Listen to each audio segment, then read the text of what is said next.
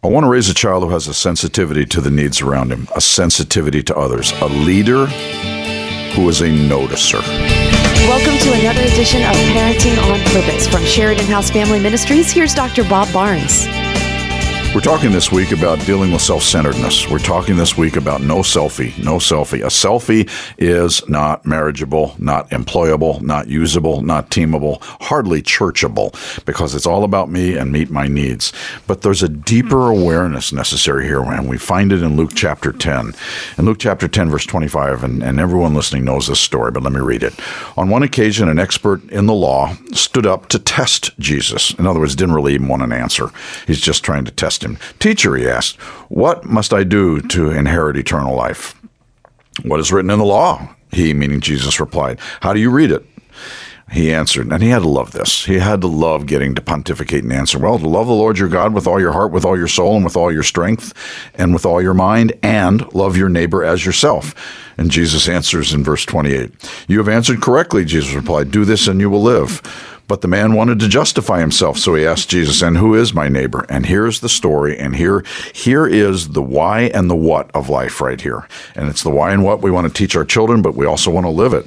It says in verse 30, in reply, Jesus said, a man was going down from Jerusalem to Jericho when he was attacked by robbers. They stripped him of his clothes, beat him, and went away, leaving him half dead.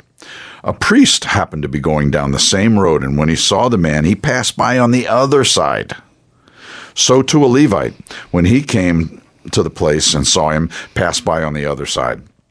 But a Samaritan, and when Jesus uses the word Samaritan, they're probably going to think he's going to go over and rob him more. A Samaritan, as he traveled, came where the man was, and when he saw, he took pity on him. And he went to him and bandaged his wounds, pouring on oil and wine. Then he put the man on his own donkey and brought him to an inn and took care of him.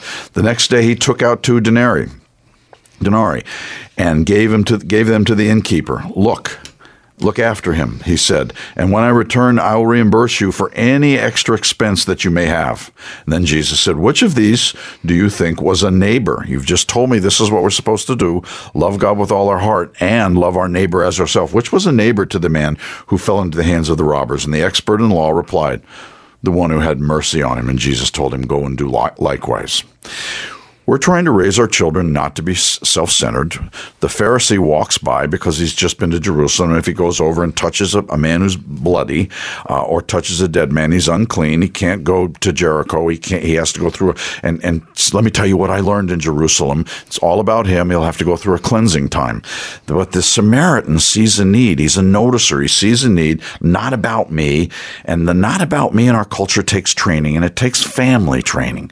You know, we're at Sheridan House Family Ministries. We want to talk about the Barnes House Family Ministry.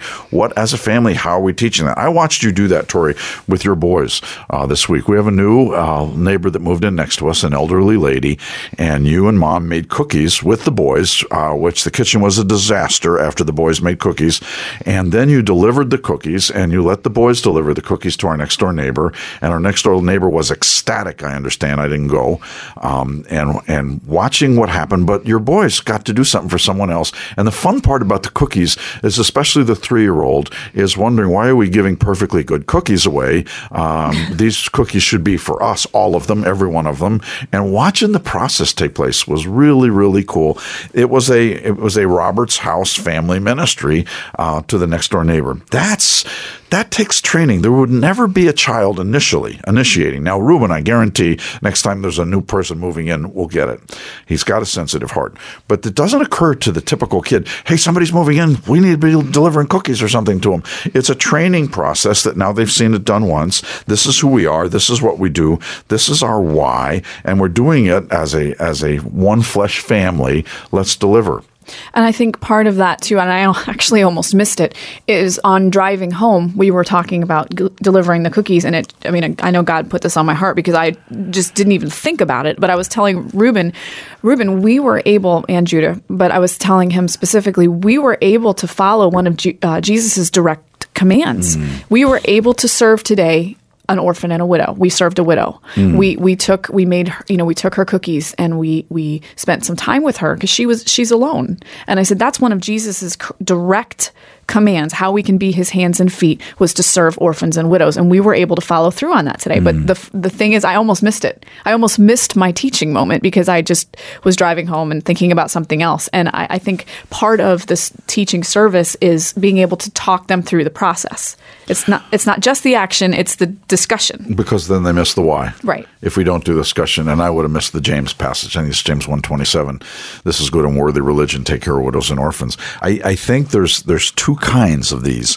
And the one kind we did is the best for little children. And there's another kind as they get older. There was a Christmas where our family each bought Christmas presents before we had the single mom toy shop. Mm-hmm. We bought presents, and you guys participated in helping us buy presents for a single mom and her children, and we dropped them off at her door, rang the doorbell, ran down the street, got in the car, and drove away. And then drove by, made sure she got them in the toys in the house. But we never got to hear thank you. She didn't know who delivered them. And that was a real special one for me, because in this story here, it's next step story. The inference is the guy's still unconscious. I'm going to leave you some money, continue to take care of him. And never left his calling card. Here, you can give him this card so he can send me a thank you note. Nothing, zero zip. Because I didn't do it for that person. I totally did it for God. This is loving the Lord your God with all your heart, with all your soul, and with all your strength. And take that and manifest it in loving your neighbor as yourself. And one of the most significant parts about loving God is that's the motivation, whether you hear thank you or not. Right. And I think even in our culture, we've become, okay, well, do I get a tax write-off for that? I mean, even our charity, we want something back for. Oh, you're pressing me hard here on this one. And I think, the interesting thing about the priest and the Levi is they didn't, because it didn't serve their purpose. They knew the religion. It was unclean. So they knew the religion. So they were serving their religion rather than serving God. It didn't serve their purpose. I just want to follow up on the tax write-off thing. I make people take tax write-offs. I think they should get all the money from the government they could possibly get back. Well, but you're right. I do think, that is being wise with your money, and we're supposed to handle our money. But I think we need to be, one of my friends who is going through a difficult time, and this was a major ministry to me personally.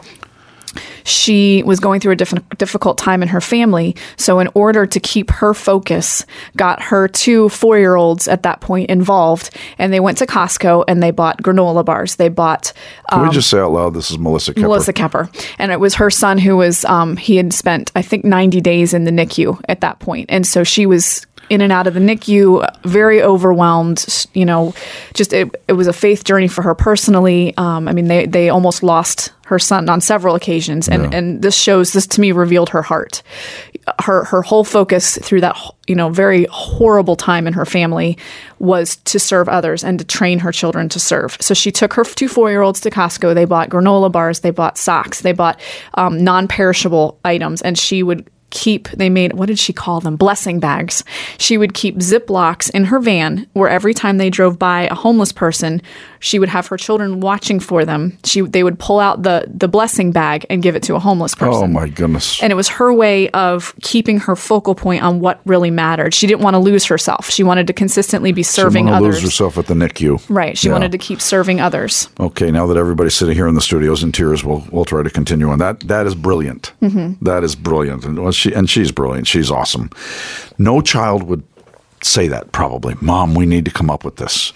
But those children will never forget that. No, she was teaching her children to look for the least of these, even in their difficult time. Part of her time in ministry to her children during that was to keep them focused on others. They could have been so consumed with their NICU stay and their constant in and out of the hospital, but they were still focused on serving others. It's just amazing. I'm reminded of Rebecca, Roby's wife. Her family, Christmas Eve, stopped everything at Christmas Eve, every Christmas Eve, and drive in. They live in Washington, D.C., drive into to areas where there are people with nothing Christmas and hand out sweat socks. Mm-hmm. And it's like, wow. And a sandwich. They would hand them, their dinner. They would take. I didn't know that. Yeah, I think they took them bags lunches food. so they would have Christmas dinner. I think. Those are the things that sensitize a child's heart, but those are also the things that help a child realize, you know what, I've been focusing on what I don't have. These people don't have anything. Right. So getting to focus as a family, I think family ministry, having a family, this is who we are, this is what we do. I remember one year when we were handing out turkeys to single moms, and a single mom came up to me and said, "Can I ask you a question?" I said, "Yeah." The lady who's carrying those turkeys out, passing them out of the pickup, out of the back of your truck, is that Judge Alaman? And I said, "Yeah, that's Judge Alaman and her husband, Omar." She said, I'm a bailiff at the courts. I cannot believe Judge Alaman is doing. I said, "Well, she's from Michigan. This is who she is. Serving. She's not with us anymore. She's gone home to heaven. But one of our great servants." I will bet her parents trained her to be a servant, which made her a great circuit court judge. She got it and went way overboard on the things she needed to do. And who she was someone everyone at the courts loved. I want to raise that kind of leader. And so we've got to decide that, okay, where does our family stamp our mark in this community? Do people know who we are? Do people know that the widow down the street, we're going to go and make sure she's okay, going to go as a family and make sure she's at Thanksgiving? And you'll remember for years before our family got big and before Uncle Peyton came over, your mother invited people to Thanksgiving every year. And I will never forget the year there was people sitting at the table. I didn't know their name. And they were from single moms from Mom's Bible Study. And the funny year when that 10-year-old took my seat at the end of the table, and everybody's wondering what I'm going to do about this 10-year-old. He's in, excuse me, kid, that's my seat. And Mom kind of looking down the table like, "Bob, I think you can sit in another seat for Thanksgiving. It'll all be okay." And just watching, this is who we are. We invite people who don't have any place to go for Thanksgiving, helping our children catch it, but not just at church, but this is us. There's a guy who ministered to me at Publix. He's probably 40, functioning like an 8-year-old, little short, heavy man, and he's a bag boy. And I love that Publix had him, and he was taking it, and we got to know each other a little bit.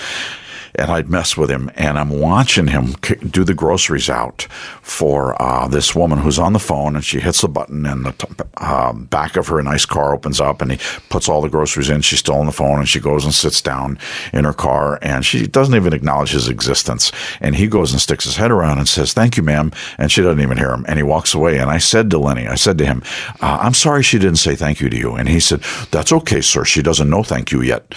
And I thought, okay. So this is an angel here today, and I'm getting it, and he gets it. He didn't need to hear thank you. He didn't need to hear thank you. Somebody has trained this man to absolutely flat out get it. I want to raise tomorrow's leaders. Isn't that sad?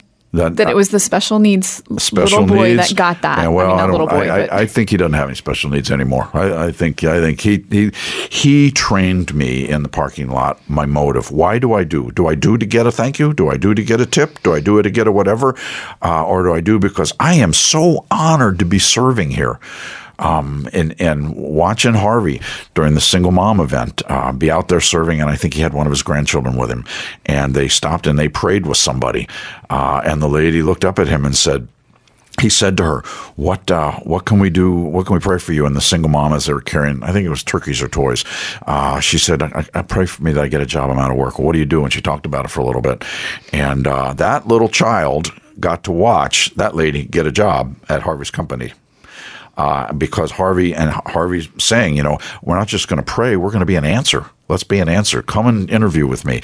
My children need to see that we are noticers, so I need to not just notice me. What's in it for me? What can I get? What can I have? My children need to see, okay, what can I do? What can I give? What can I share? Melissa Kepper having a blessing bag. Thanksgiving's not just about us, and New Christmas Eve is not just about us. And you having your children sit and try to be good while you're rehearsing. This is about helping my children learn to give back. This is what our family is. This will raise a leader that will be a great spouse, a leader that will be a great servant leader in our culture. And can I just say, America desperately needs this. You've been listening to Parenting on Purpose, a ministry of Sheridan House Family Ministries. And if you want to find out more about what goes on at Sheridan House, the Children's Homes Counseling Center, the many resources online that benefit all these ministries, go online to shfm.org. You'll find a wealth of stuff there as well. And if you want to hear today's program again or search another topic, we've covered so many things on parenting. You can search for them with simple keywords online at parentingonpurpose.org and sign up to get this podcast automatically 5 days a week. Again, that's at parentingonpurpose.org. We hope you join us next time right here on Parenting on Purpose.